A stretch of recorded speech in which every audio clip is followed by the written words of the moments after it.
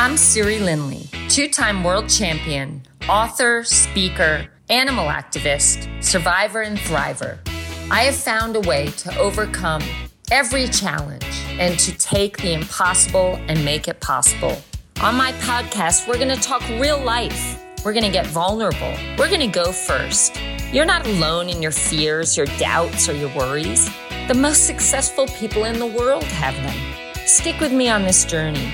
I will help you harness your power, claim your magic, and create the life that you dream of. So, Jeff, welcome. Thank you for being here with me today, with my audience today. I can't wait for this conversation. Thank you for having me. I really appreciate it. It's great to have an opportunity to get to finally meet with you. Well, me too. I've heard so many amazing things about you, so I've been looking forward to this day, and now it's finally upon us. And I just want to get to know you better. I know that you came from humble beginnings. Can you tell me a little bit about what it was like growing up and who young Jeff was? I actually grew up I live in Florida, Tampa, Florida. I grew up about an hour south of Atlanta, Georgia. I lived in a really small community where everybody was born there. They lived there. And unfortunately, most of them died there. My father had a grocery store and he had a lot of different businesses and whatnot. I didn't really have the typical childhood because I didn't really get to go play or do anything like my friends did. We got kicked out of bed at 4:00 every morning to go to work. And, part of what my dad did was he was a bail bondsman. So when my buddies in high school went to go to football practice, I was going to the jail giving criminals rides home. So wow, it was an interesting childhood, but I got to tell you, I wouldn't trade it for anything. Wow. And so, I mean, you learned work ethic pretty young. You learned absolutely how important, being involved in business. So how did growing up that way impact you and who you are today? Like, would you change anything? No, I wouldn't, because what I learned actually from being around, like I said, it was a small town, really small-minded people. I learned a lot of things. Number one is that most of the people who told me that, I couldn't do this, I couldn't do that, I would never be able to do certain things, are people that had never done it themselves. And plus, by being around all these criminals that my dad bailed out of jail, I really learned what not to do rather than what to do. Yes. Yes. And, and it wasn't until I think I was in the 8th grade, and a teacher at my school was organizing this trip to Europe, and it was like $700 to go for 10 days, super cheap. And I begged my dad to go because I was a big James Bond fan and I wanted to see all this stuff. And I'd never been on a plane before in my life. I'd never left the country. I'd never done any of this. And when I went over there, it's just like a whole new world opened up. Just a whole new world, stuff I'd never seen before, people I've never seen before, things I'd never experienced. Yeah. And that one trip gave me the catalyst to go out and get more. I knew that's the life I wanted. I knew that I wanted to experience things and do things. And if I'd have been stuck where I was in Georgia, none of that would have happened.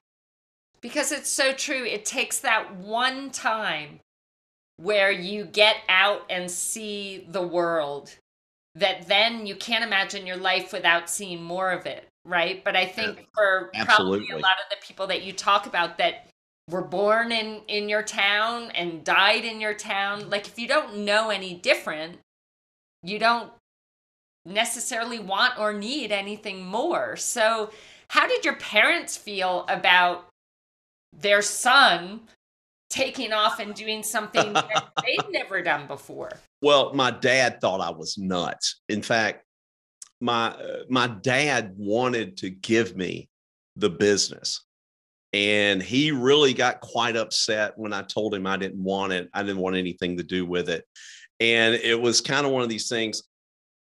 I worked my ass off all these years. I came from nothing to build this for you, and now you don't want it. I'm like, well, I'm sorry, I don't, because this isn't going to give me, what I want. Which really led me to another thing is I knew that his opinion of me would not be good for me to strike out and do my own thing. But at the end of the day, I was living my life, not his. So at that point, I really stopped caring, or that was the beginning of me stopping to care what other people thought.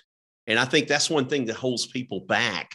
It holds so many people back in pursuing the hopes, dreams, and aspirations that they have in their life, is simply the stupid notion of thinking it's going to offend somebody or thinking that they care. When in reality, most of the people that they think that care aren't thinking about them in the first place. How true is that? But so how do you do that, Jeff? Because I mean, you hear this with people not only in their 20s and their 30s, but sometimes people that look back and say, I lived the life that my parents wanted me to live. Like, what did you have that you can share with the listeners? Like, how did you do that? How did you break away from what your parents wanted you to do? Very simple. The way that I learned, which was years after that I had left, but the way that that all came into totality, I almost died. Wow. I had had a cancer issue, and I was terrified. Yeah, I thought I was going to die. I was blaming everything, everybody. Should have just been blaming myself, but I didn't. And I realized that life was so short to really care what people think. And I had gone through this. I had gone through this incredibly painful procedure, and I was screaming at the doctor. And I'll never forget this as long as I live. He grabbed me by the hand and he said, "Chill out, son. You're already dead." What? And I went like, What? What the hell? Of course, that made me forget about the pain that I was going through. So I see him the next day, and I'm like, why the hell did you tell me you're already dead? He says, you need to live every day like it's the last one on earth, like it's the last day that you have. You're already dead. And he said, think about it, this, from an asshole oncologist who gave me this life lesson, because he was a jackass. He really was. But for him to tell, it was just amazing. He says, think about when you were a kid. It was your last day at school. You're going to get out for the summer. On that last day, you can do no wrong. Whatever you do doesn't matter, because there is no tomorrow. School's out. That's how you need to live your life. Wow. From the most unlikely source that you could possibly imagine. Okay, so Jeff, now how old are you at this point when this happened? When that happened, I was 32. Okay. I'm 57 now. So I didn't know this about you. I didn't know that you had a cancer scare, because I totally agree with you. You know, I faced a life or death situation with leukemia a couple years ago.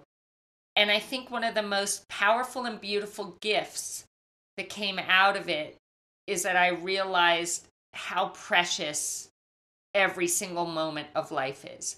It truly is. Said, it's like I now live my life entirely on purpose. There is not a moment where I'm not doing something that I want to be doing that is on purpose for me. And it sounds like, I mean, you got that at age 32, which is such a powerful gift amidst the pain of having to go through that and the struggle, but it's really like a wake-up call. And so when you told your parents and you told your dad, I'm not taking on the company, I'm going off and doing my own thing, how did he respond to that? How did your mom respond to that? My dad and I didn't speak for 5 years. Wow. After that, we did not speak. And actually, he had a heart attack and he almost died. And I went to the hospital to be with him, because I'm like, well, this is stupid. for me not to, yeah. So he and I got along great ever since. He actually passed away 6 years ago.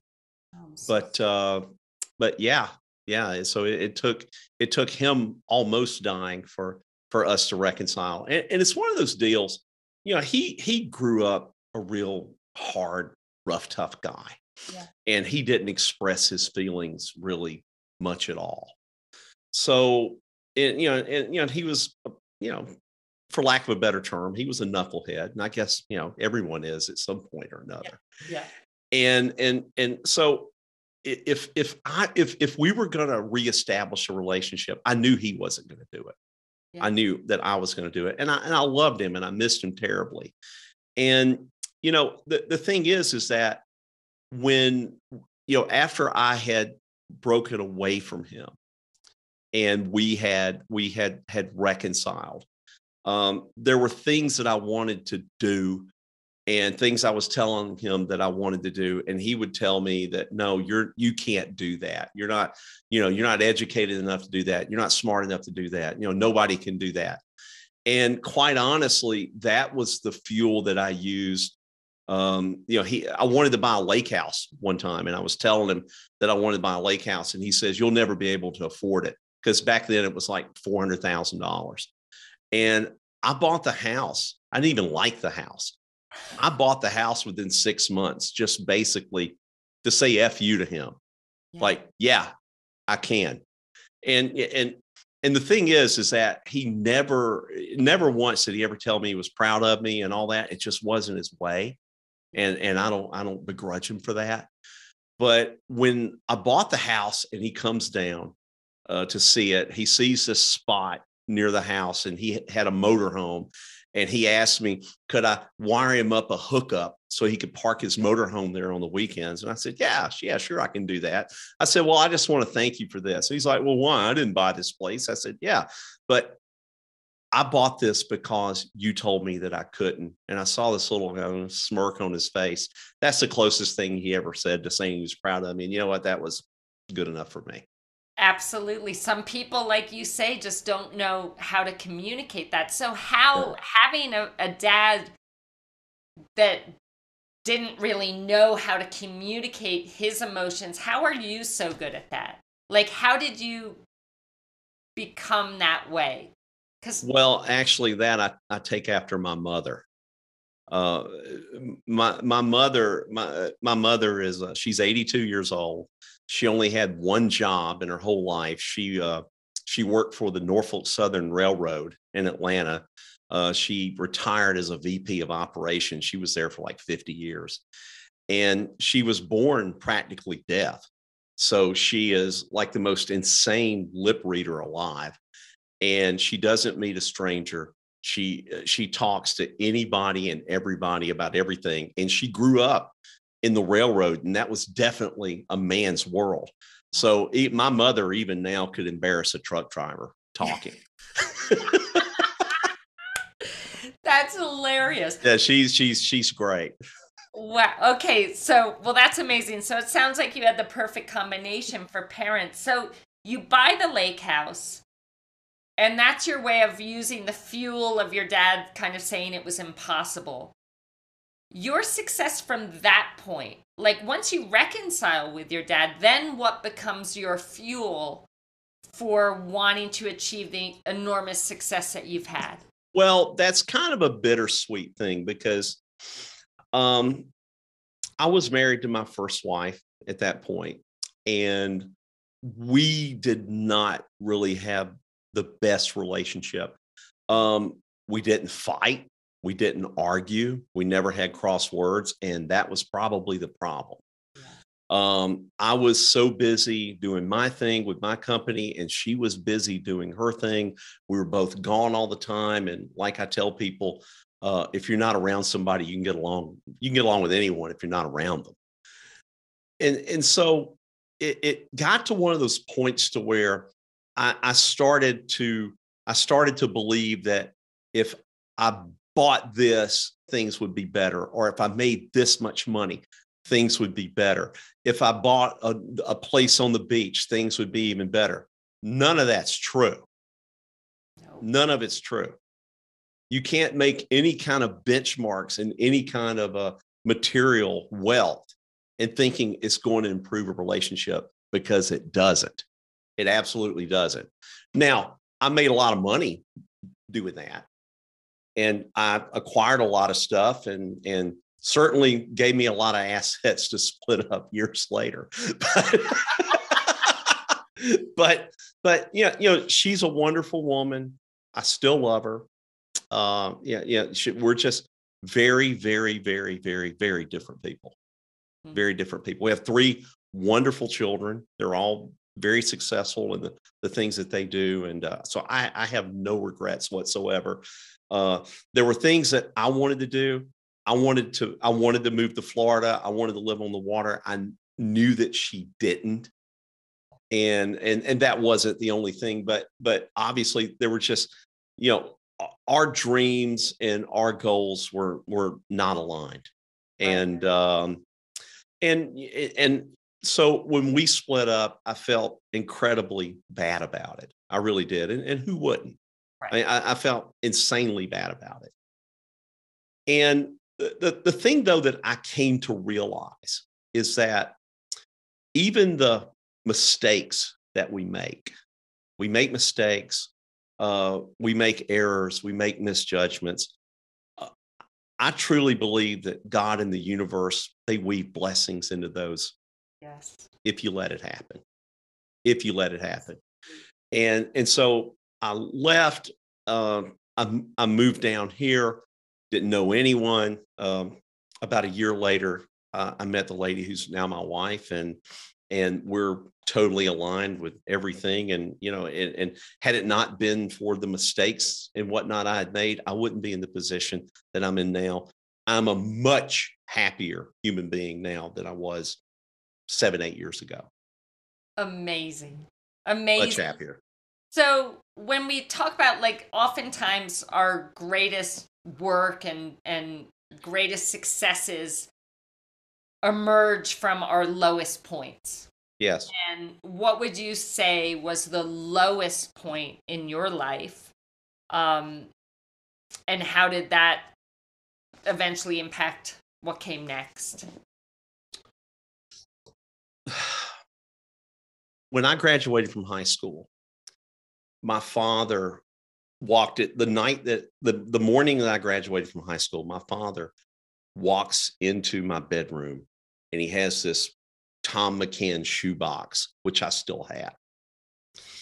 And in the box was $25,000 in cash. Now, in 1982, that was a lot of money. And he gives me the box, and he says, "This is where my responsibilities for you end." Oh my God. Wow. He says, I wanted to do this with my children, but my wife wouldn't let me.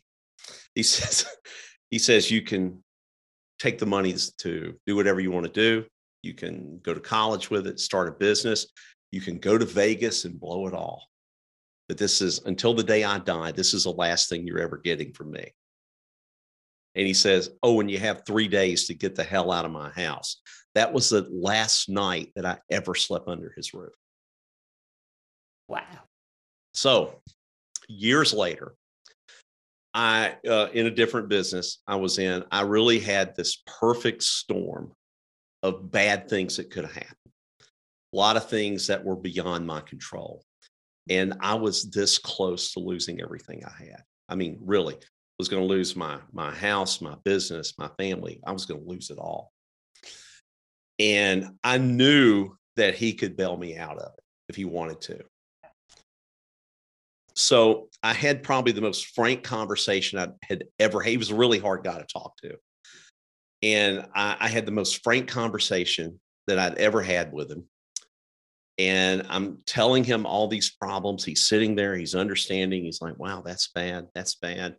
Wow, I can see why that happened."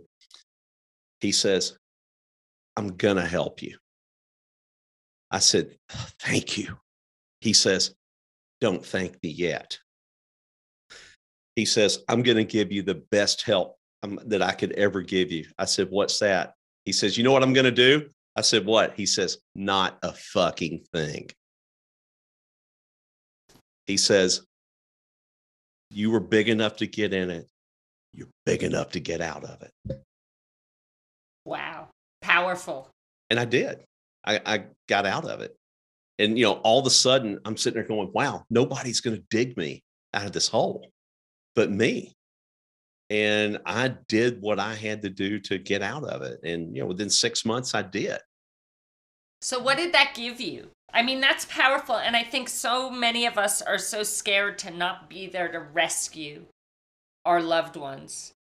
But sometimes that is the best way to help them. So it is the best way, because I see how people will just bail their children out on the smallest whims. And I say, you're not helping them. No. And my philosophy is that I would never let my children sink and drown, but I will let them flap in the wind for a long time. I love that. It's the only way. It's the only way that you help them, because otherwise, without, if you can't constantly be the backstop to someone else's mistakes. And that's another big lesson that I learned. If you're the backstop of every mistake that your children that your spouse makes and whatnot, there's not going to be anything left for you. Nothing but animosity towards them and yourself for doing it. Yes. Yeah. So what traits, Jeff, would you say you developed out of necessity from that time that have served you so beautifully in building the business and career that you have? Really simple: focus and obsession. You can't, I see behind you, you were in the Olympics. That's me winning the world championships. All right. You were pretty damn focused and obsessed getting that, weren't you? Yes.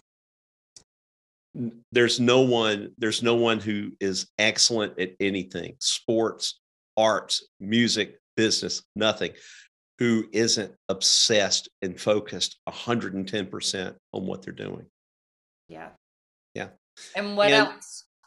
And the other thing is that I was worried about a lot of stuff. I was watching television when the planes hit the Twin Towers, and everyone, my phone was ringing off the hook. Everybody, and we've been in bad, emergency times since then. Yeah. And so the one thing I had to stop and ask myself is that, it's concerning, but if I'm worried about something, I stop and ask myself, is there anything that I can do about it? I tell my people all the time, if you will list out the things that you care about and the things that you're concerned and worry about, okay, list them all down on a legal pad. And then you start scratching through the things that you have no control over whatsoever and the things that really don't affect you. 90% of that list is gone. So you can take the remaining 10%, do something about that, and a hell of a lot of your problems get solved. I love that. And that sounds so simple, because it's true. If you have no control over something, don't waste your energy worrying about it. No. Right? I mean, Don't postpone joy by spending your whole life worrying. Okay, I love that. So you talk about how to create triggers that drive you to the next level in success. What do you mean by that? And how do we do that? Well, I developed the triggers by creating what I would call an aha moment. Okay. And the way that I define that aha moment is simply, I realize to myself that something is in my life is totally unacceptable. And because usually that's what it is. You want to change something from unacceptable to acceptable. So there's something in my life that's unacceptable. And once I have made that agreement in my head that that's not acceptable in my life, it's not going to help my health, my wealth, my relationships, my spirituality, none of that, then it becomes a lot easier for me. It's something that I'm willing to change. You can break a lot of goals that you have. You can break a lot of promises that you have yourself. But if there's something you're willing to do, it's hard to take focus off of that. Yeah. If it's something that you're willing to do. And Yeah. so the triggers is find out what it is that you're willing to do to get out of whatever situation it is that you're in. Awesome. And that probably sprung from that time where your dad's not going to help you. No. And it's up to you. So, and it was crazy too, because when I was around all these people when I was a kid, people who had done all kinds of stuff, and my dad, he also owned pool halls and pawn shops and all that stuff. It was really the bottom of the barrel type stuff. Well, I was already exposed to alcohol, to drugs. I didn't do drugs, but all this stuff, I was exposed to it. Every vice imaginable back then, I was looking at it every day. So when I got to college and all the guys in my dorm were just now getting exposed to this for the first time, they were just going nuts. They were like, oh my God, this is, here's like X-rated movies, and here's, I can drink beer and I can do all this. And to me, it's just not a big deal, because I was exposed to it. What's interesting about that, though, and I don't know what the answer is, but back then, the legal drinking age in Georgia was 18. And where I went to high school, I would say probably 75-80% of the boys had a gun in their trucks because they went hunting afterwards. Every kid carried a pocket knife. I did too. People smoke. I never smoked, but they allowed kids to smoke at school as long as they were outside. You know how many problems came from any of that? None. There were no school shootings. There was none of that. I guess because it was a different generation growing us up. They knew that they would get the shit beat out of them when they got home. Yeah. If there was any problems, but now I don't know. And like you're saying, though, like you were exposed to all this stuff. Yeah. And so you didn't have the desire to go abuse any of it, because it's like, whatever, I see that every day. Doesn't make me excited to see it now. So it's that kind of thing too, where it's suddenly not this weird thing. It's just, you have less desire to do anything with it because you've been around it your whole life. I was around it. And more importantly, because remember, I told you, learning what not to do, I saw what the consequences were. Yes. Of doing that stuff. None of it good. Yeah. None of it good. So, Jeff, when you talk about like creating a trigger, am I correct in thinking that you deciding, I don't want to live this life, carrying on my dad's business. I want to go and see the world and create something bigger. I mean, that's kind of a trigger in a way, because that you are doing something that's going to be really hard. There's going to be consequences, but you're willing to do it. That's exactly right. That is 100% right. And then that's all you can focus on. It's like, there might be some pain. It might get uncomfortable. Oh, there was a lot of pain and discomfort, believe me. Right. A lot. But it's like going to the gym. If you don't walk out sore, you didn't really work out, did you? That's right. Yes. Yeah, Yes. you didn't really you didn't really do anything. It's people are, you have to be willing to do two things. You have to be willing to endure pain, Mhm. and the other thing is you have to be willing to look foolish. Yes. If you're not willing to look foolish at something, you're not going to accomplish anything. It's like riding a bike. You're going to look pretty damn foolish when you start riding a bicycle or start learning, but you have to look foolish before it actually Yes. happens, before you learn it. Um, but the difference is, though, is that the older we get, the less foolish that we want to look. Or if you get like my 82-year-old mother, she could care less how foolish she looks. That's me. That's me. That's me. But I hear you on that. And so here, I mean, in that situation, your dad's looking at you like you're being foolish in making Mhm. that decision. But you were willing to endure that because you knew what you wanted. Yes. And I love that. Now, this brings me to your book, Blame to Fame, which I love the title, but I want to know more. Like, what does that mean to you? And tell us a bit more about what this book is all about. Well, I think that if blame were an Olympic sport, America would win the gold medal every year. True. You know, the problem with blame is that it doesn't blame never solves a problem. Okay, and imagine how uh, it doesn't matter what side of the political aisle you're on. What if they stopped blaming each other? What would get done? And more importantly, how hard is it to swallow your pride every now and then and admit that you were wrong? Yes. Oh my God. And how much stronger does that make How you? much stronger would you be Ah, if and people? I tell people all the time that when you make a mistake and you admit it and you admit you were wrong,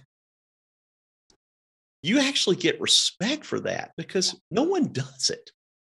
yes.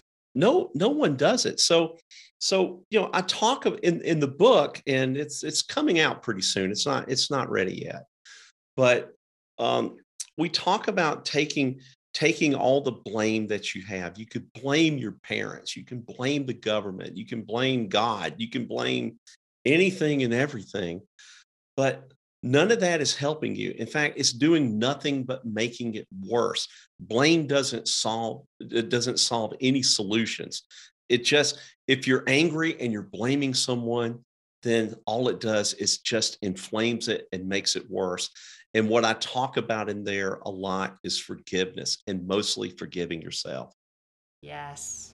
So important. So, and do you agree, Jeff? Like, the blame just disempowers us, Oh, right? it absolutely does. We have an excuse as to Yeah, why we're not as successful as we want or why we don't have the things that we want. So, in the forgiveness part, because blame is easy. right, blame is, Blaming is the easiest thing in the world to do. but doesn't it then make life that much harder eventually, long It term? it does, but unfortunately, most people don't think long term. They just think right now. They don't think about how the pain of admitting that they were wrong, or the pain of admitting to themselves that they're wrong and change. They don't want to go through that. It's just easier just to blame. Uh, it's a lot easier to sit on your ass and watch Netflix than it is to go to the gym. But that the pain that you go through at the gym is going to give you a more comfortable life. But the comfort that you have sitting in the chair watching Netflix is going to give you a more difficult life down the road. Definitely. So, what inspired you? Because I love this, and I think this is going to be such a powerful book. So, please, I hope you're going to be posting about when it does come Oh, out absolutely. so everyone can go purchase a copy. What inspired you to write this book about blame and about forgiveness? Just the climate that we're in.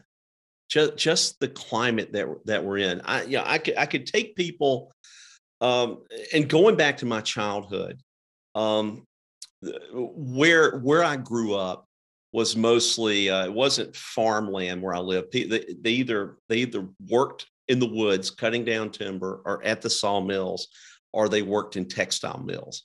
And there were so many people that I knew. I knew 40-year-old women that looked like they were in their 70s who would come in my dad's store every day, working in the cotton mills literally 7 days a week, no time off, none, none whatsoever. And they were just blaming everybody for everything when, in fact, no one was making them do it. They just couldn't see any further past the limitations either that they had for themselves or the limitations that other people had put on them. Yes. And, and like I said, it was a small community, and small communities, like where I grew up, have even smaller minded people. It's not necessarily their fault. It's just the environment that they're in, but they're not willing to explore and see anything further than that. They're not willing to experience anything like that. I'll give you a great example. My wife and I, we travel a lot. And the first time that I went to the Middle East, I was telling some friends of mine that I was going over there, and they're like, "Oh my God, you're not scared you're going to get blown up? You're not scared you're going to get your head cut off or your hand cut off or all that?" And said all this crazy stuff's happening over there. Well, did that happen when you were there? Oh hell no, because I've never been. Really? Well, how do you know how do you know this is true if you've never been? Well, it's what I hear on the news. I'm like, I don't I don't even watch the news. That's another thing. I These don't negative either. influences from the news. No, because it's one of those things I can't do anything about any of it anyway. So Yeah, I don't either. I'm right why there bother? with you. Yeah. Why bother? And so when I went, the first place I went was Dubai, and that place was just unbelievable, just beautiful. And I've been 7, 8 times since then. It changes every time you go. Just an amazing city. And but a lot of people won't do it just simply because of things that they hear, and they believe it. I'll give you a great example. Living here in Florida, of course, we get hurricanes. And a few years ago, a hurricane had hit Naples, Florida, which is about 3 hours south of me. Well, my wife and I were going to Miami, and there's this restaurant in Naples we like to stop and eat lunch.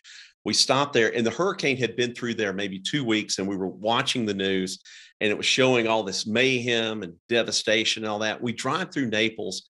We see 1 or 2 trees knocked down, a few blue tarps on a few roofs, but nothing else. So we go in the restaurant, and I asked the server, "Where's this shit storm that I see on the news?" They said, "That's a trailer park 20 miles inland. It's the only thing that they're showing." Wow. It got blown away, but nothing else did. Wow.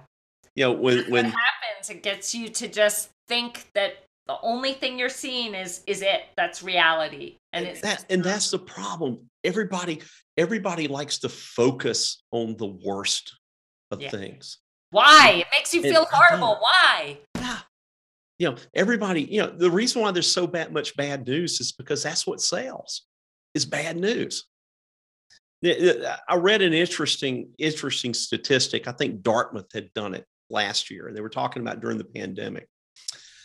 They said that in the media in the US, it was 90% bad news, only 10% good news.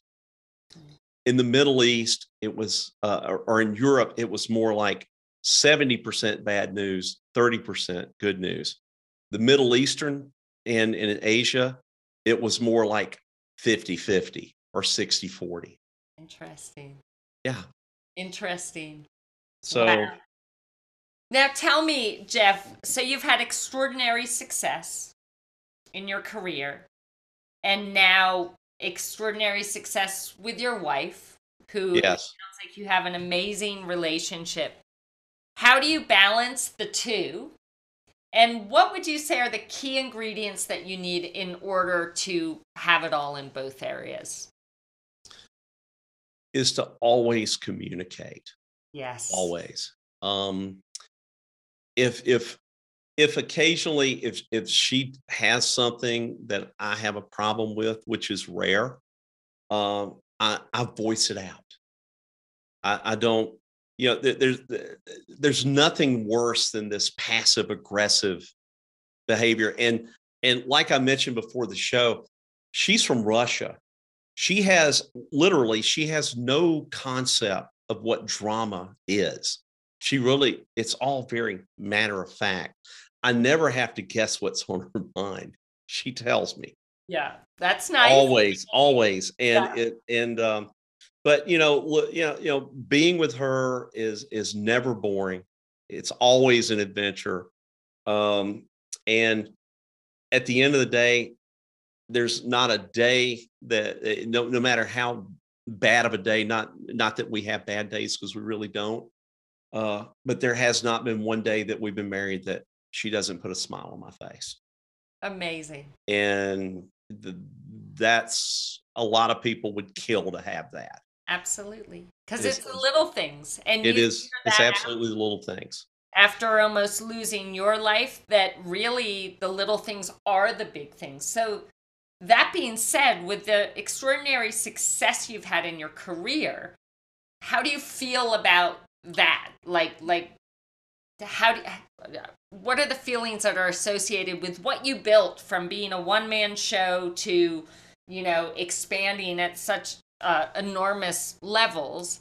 How do you feel about the success? Do you feel successful? Do you still feel like there's more?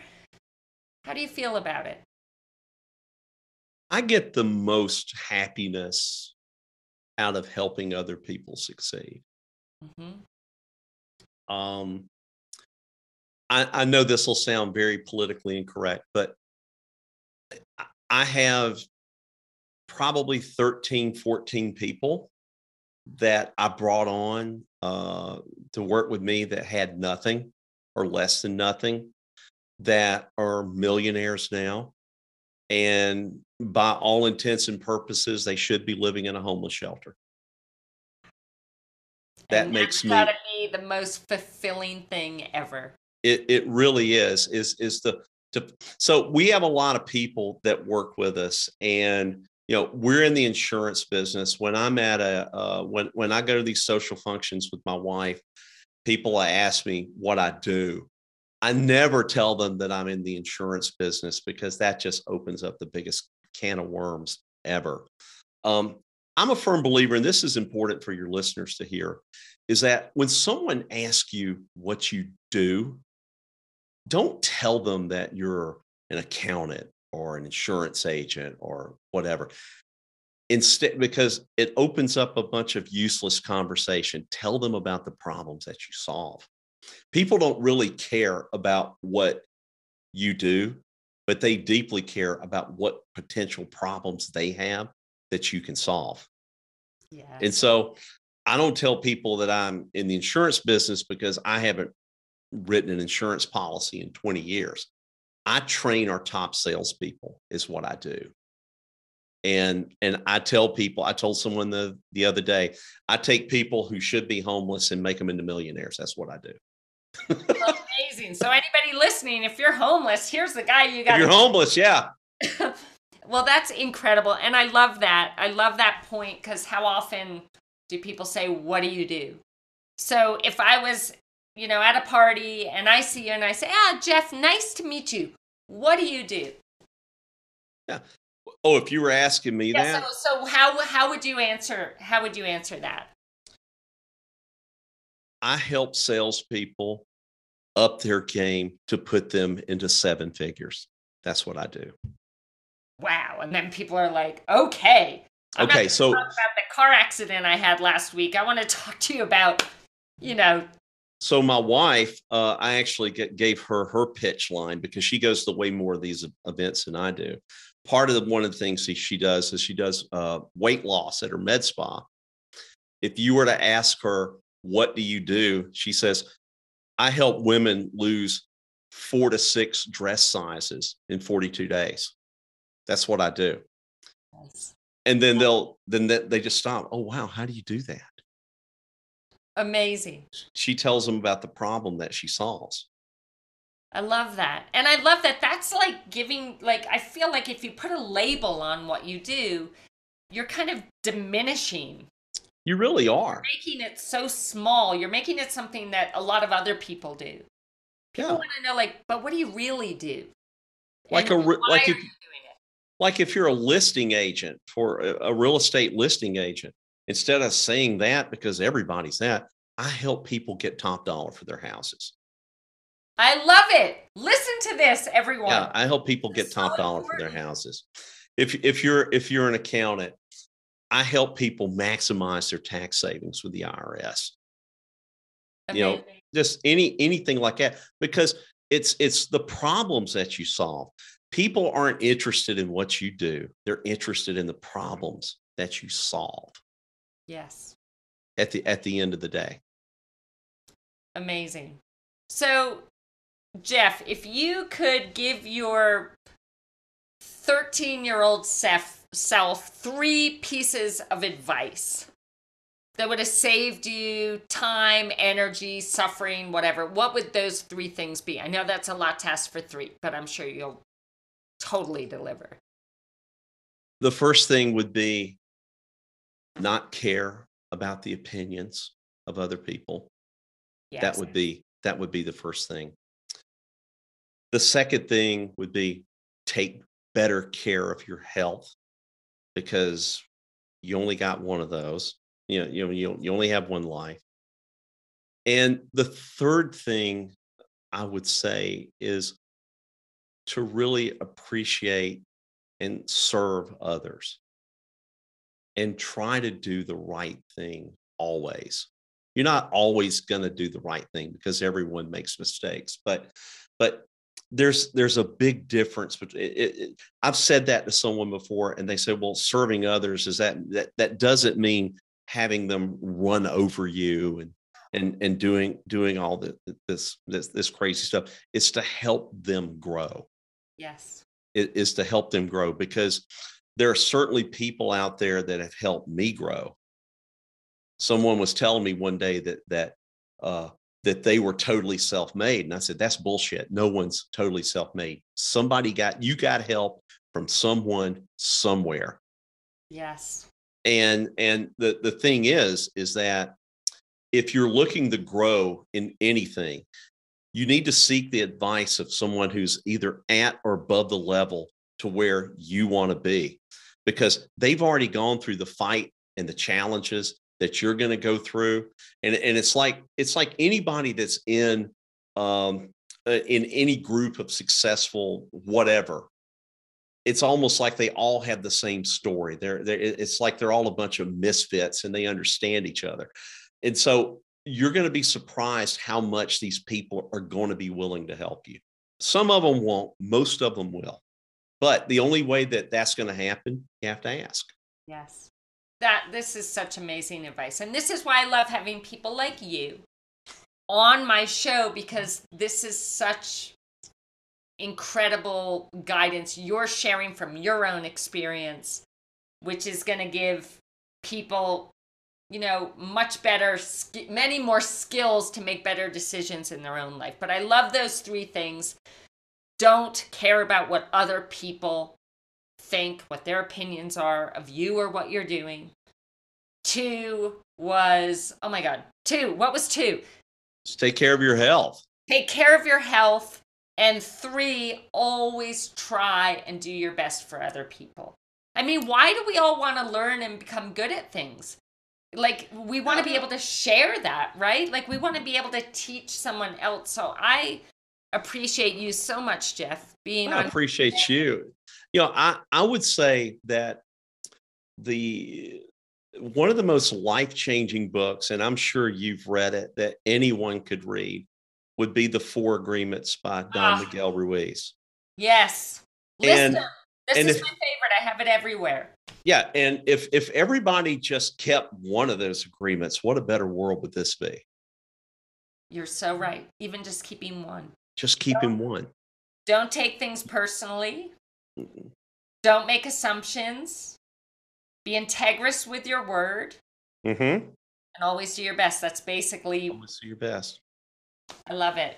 The biggest thing, though, is, and I think the one that gets overlooked the most is about being perfect with your word, because there's so many people that they do all this negative self-talk, and you're hearing yourself do that. Yes. Even if you stumble kidding, like, oh, I'm a clumsy dumbass or whatever, somewhere in here is going to believe it. You know, I think that if people would go, I know we've all heard of 75 hard. Yeah. Okay. Yeah. But I think what would be equally as difficult as that is just to go 30 days and not let yourself down, not break any promises that you have to yourself, not let yourself down. Do the things that you're supposed to do, that when no one's looking, when no one's making you do it. If you can do that, you can accomplish almost anything. I love that. So who's in? Who's in on this challenge? 30 days of being integrous with your word to you. We all think about wanting to be integrous with our word to others, but most importantly, you need to be true to you. That's right. Be honest with the words you speak to yourself. Be true to the promises that you make yourself. That is even more important, I feel. I was at a conference. I was at a conference in Key Largo a couple of weeks ago, and there was a general up there talking about loyalty. And I got to thinking about this. And later on, I had dinner with him, and I said, General, I was thinking about what you said about loyalty, and I won't get into all that. But I said, it seems to me it's impossible to be loyal to your country, to your partner, to God, to an ideal. It's impossible to be totally loyal to anything unless you become loyal to yourself. You have to be loyal to yourself first. If you're loyal to yourself first, then that loyalty is more genuine, more complete to whatever other, your business, your husband, your wife, God, whatever. But you have to be loyal to yourself. And that is keeping your word perfect. It's not breaking promises to yourself. And not many people do that. And the thing is, if you break a promise to yourself, don't dwell on it. Don't lament on it. Just forgive yourself. If you fall off the wagon, just make sure you jump your ass back on the wagon and keep going. Yes. I love it. So who's in? 30 days of this, I think, is so incredibly powerful. And I agree that loyalty to yourself is what allows you to be loyal to all things outside of you. Now, Jeff, how can people follow you, contact you, learn from you? What's the best way? Probably the easiest way is my Instagram. It's at The Real Jeff Wright. I put content up there 3-4 times a day, or try to. Also, I have a website that's therealjeffwright.com. We have a Facebook group, and honestly, I can't remember what it is. We'll search you out. You'll put us to work. Yeah, but if you go on Instagram, and we do a podcast called the Blame to Fame podcast, and if you go on my Instagram at The Real Jeff Wright, we have the link tree in there in the bio that'll direct you to everything that we have.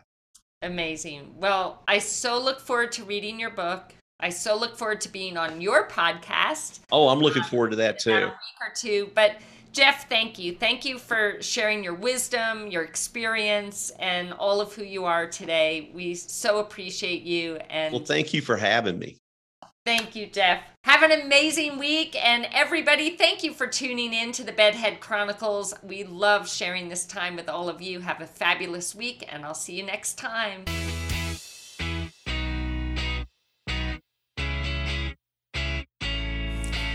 Thank you for listening and sharing this precious time with me. Please remember to subscribe and to leave me a review. You can find me on Instagram at Siri Lindley, Facebook Siri Lindley, and Twitter at Seltz, SELTS. You can also reach me via email at info@sirilindley.com. Have an amazing day and shine on.